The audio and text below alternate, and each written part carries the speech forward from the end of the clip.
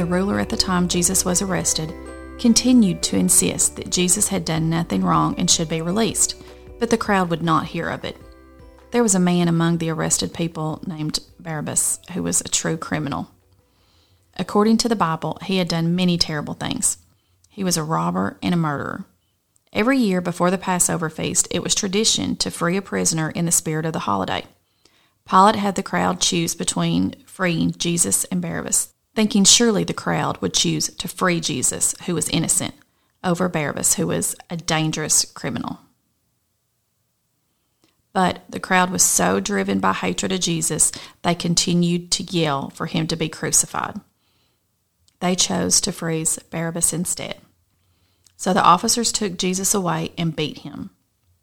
Then after he was whipped and bleeding, they shoved an extremely heavy cross on his back and forced him to walk many miles up a hill to where he would be killed. As he was walking, people were yelling horrible things at him. They hit him and mocked him the whole way up.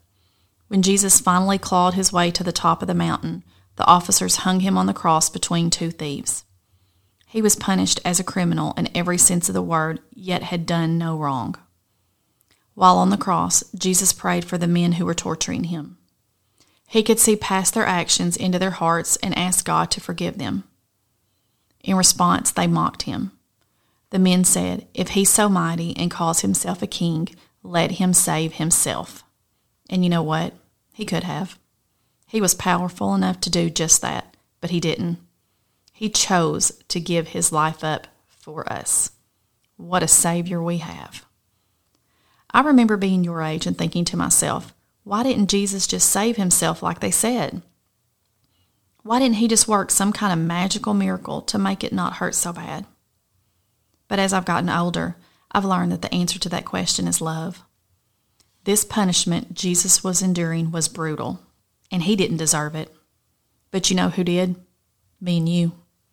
We deserve to be held accountable for every bad thought we think, every hateful thing we say, every mean thing we do. We are so messed up. We can't go a single day, maybe not even a single hour, without thinking or doing something we shouldn't. But because Jesus loved us so much, he took that punishment on himself on the cross. He didn't just jump down to save himself because he was focusing on saving you. Every single one of us was on Jesus' mind as he was hanging there, dying for his sins he did not commit. With his last breath, he said, "It is finished." Jesus did it. He won. He defeated the enemy. He made a way for us sinful people to come back into friendship with God. He had bridged the gap.